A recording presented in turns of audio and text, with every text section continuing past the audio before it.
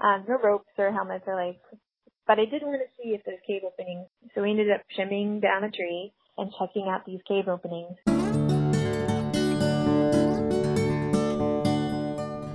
This is Ecological Adventures, the official podcast of the UF IFAS Department of Wildlife Ecology and Conservation.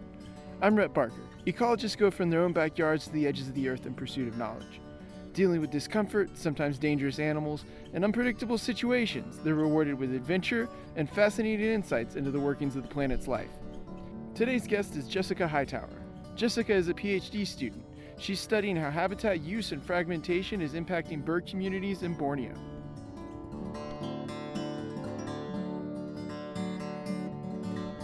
What's an unexpected experience you've had because of your work? My fieldwork in Borneo involves going out every day, very early in the morning. So I'm doing bird community work, and it entails setting up mist nets and opening mist nets before sunrise and catching birds for about 5 or 6 hours. And during that time, we check the nets every half hour or so, and I take measurements on the birds and put bands on them and then release them. And so to do that, the field conditions are kind of rough. It's the landscape is very large, so we have to drive anywhere from 15 to 30 minutes to reach the site. And then once you get to the site, you have to hike in anywhere from 30 minutes to an hour. And the terrain's pretty rough, and it's usually not along a very good trail. It's just one that we've cut ourselves. And then when you get out there before sunrise, and you're opening up the nets and getting those open. One day I was out there, and this is actually, I happened to be out there by myself in this setting, and I heard some noise in the distance, and it was elephants trumpeting. And if there's one thing, it doesn't really bother me working out in the tropics. There really isn't aren't that many things that can do too much damage. You know, snakes are going to run the other way faster than you come across them. But elephants, however, are terrifying. And when I first got there, I'd heard stories of oil palm workers that had been basically dismembered by an angry elephant. So it's instilled in all of us out there that elephants are terrifying. So I was out there by myself, and I heard elephants trumpeting, and they were coming in my direction. So I collapsed my nets and furled them up, which is what I do at the end of the day, so you don't get any birds in there. Closed my nets, and then immediately got out of there as fast as I could.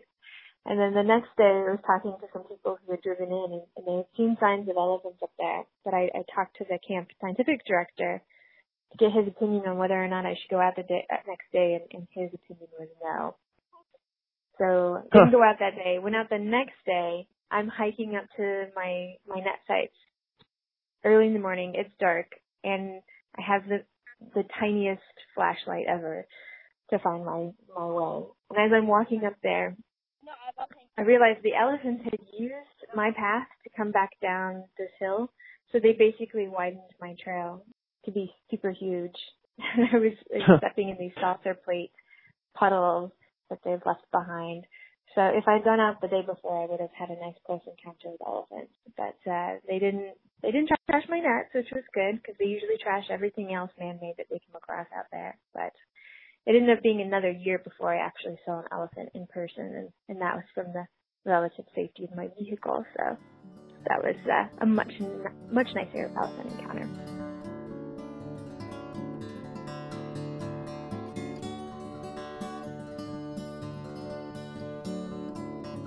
What a cool story. You've also been to Belize. Did you find anything interesting while you were there? For my master's, I didn't do birds. I did tropical tree communities. And I was using LiDAR to look at. LiDAR is it's an active remote sensing technique that it basically shoots a laser down. The sensor is attached to a plane. The plane flies over it, shoots the laser down, and then the laser reflects back off of any reflective surface, like a branch or a leaf or the ground. And once it is reflected, it goes back up to the sensor, and the sensor measures the rate of return. So you basically get all of these points in three-dimensional space. And so you can see what the ground layer looks like, what all the trees look like, what buildings look like. So I was part of a project that was using that to find ancient Maya ruins. And this was in Caracol, Belize. And it was really the first time that this technique had been used effectively, and it was a huge success. And so that was pretty fun to be in on that. But I was working with a bunch of archaeologists, and my advisor and I were not archaeologists. We were ecologists, and we were interested in the forest. So we found all the structures for them using the LiDAR, but then we wanted to look at the trees. So we're looking through this data set, and we noticed that just looking at the ground layer, we have a bunch of holes in the data set.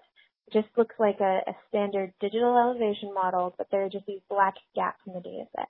We started trying to figure out what these black gaps were.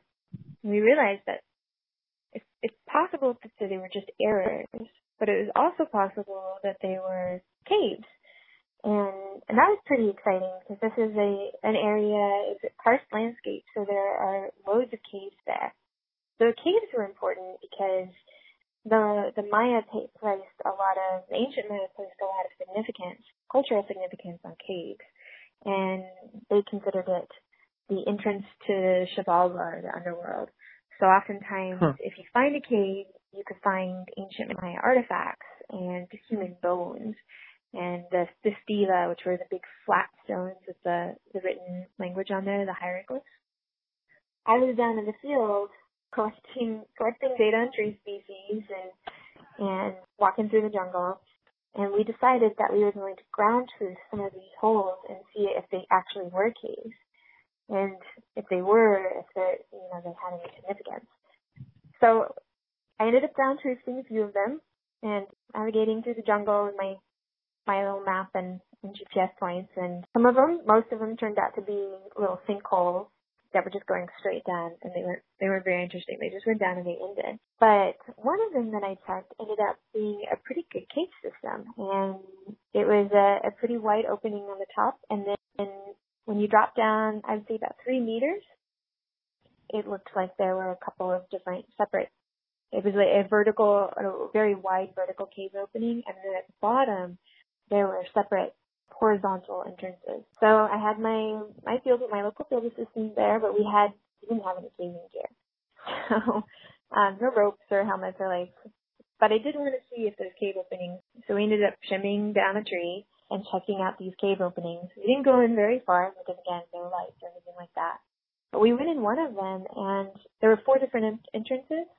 We went in one entrance, and it seemed to continue going back. But we found old Maya artifacts in there, just broken pottery, and some very large pieces of pottery that were further back in the cave.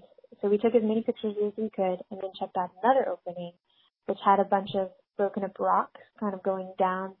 And the broken rocks looked like they could have been a staircase at one point. And it just went down into the cave. And then at the bottom of the cave, there was water trickling through into a pool. And on the way down, there were calcified bones. So I'm not sure what kind of bones they were, and then some more pottery pieces. So that was pretty exciting. We took as many pictures as we could and raced back to camp. And at the top of the cave, there was what looked like one of those large flat rocks, the stela, and it had been broken in half. So those, before they're weathered, you can make out hieroglyphs on those. So there was a probable stela right outside the cave entrance. So at that point, the adrenaline was pretty high, and I was pretty excited, even though I'm not an archaeologist. I'm the only biologist in camp. It was still pretty exciting to see something in an area where probably there had been no one there in 1,000 years. And we raced back to camp and told the archaeologists there, and they got pretty excited about it. Hopefully, eventually, one day someone will go out there and see if there's anything of significance. But it was kind of that is so cool.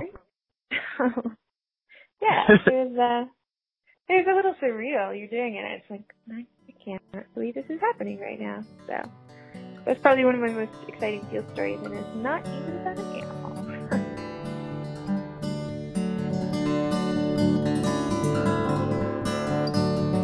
That's all for today. Thanks to Jessica for coming on the show.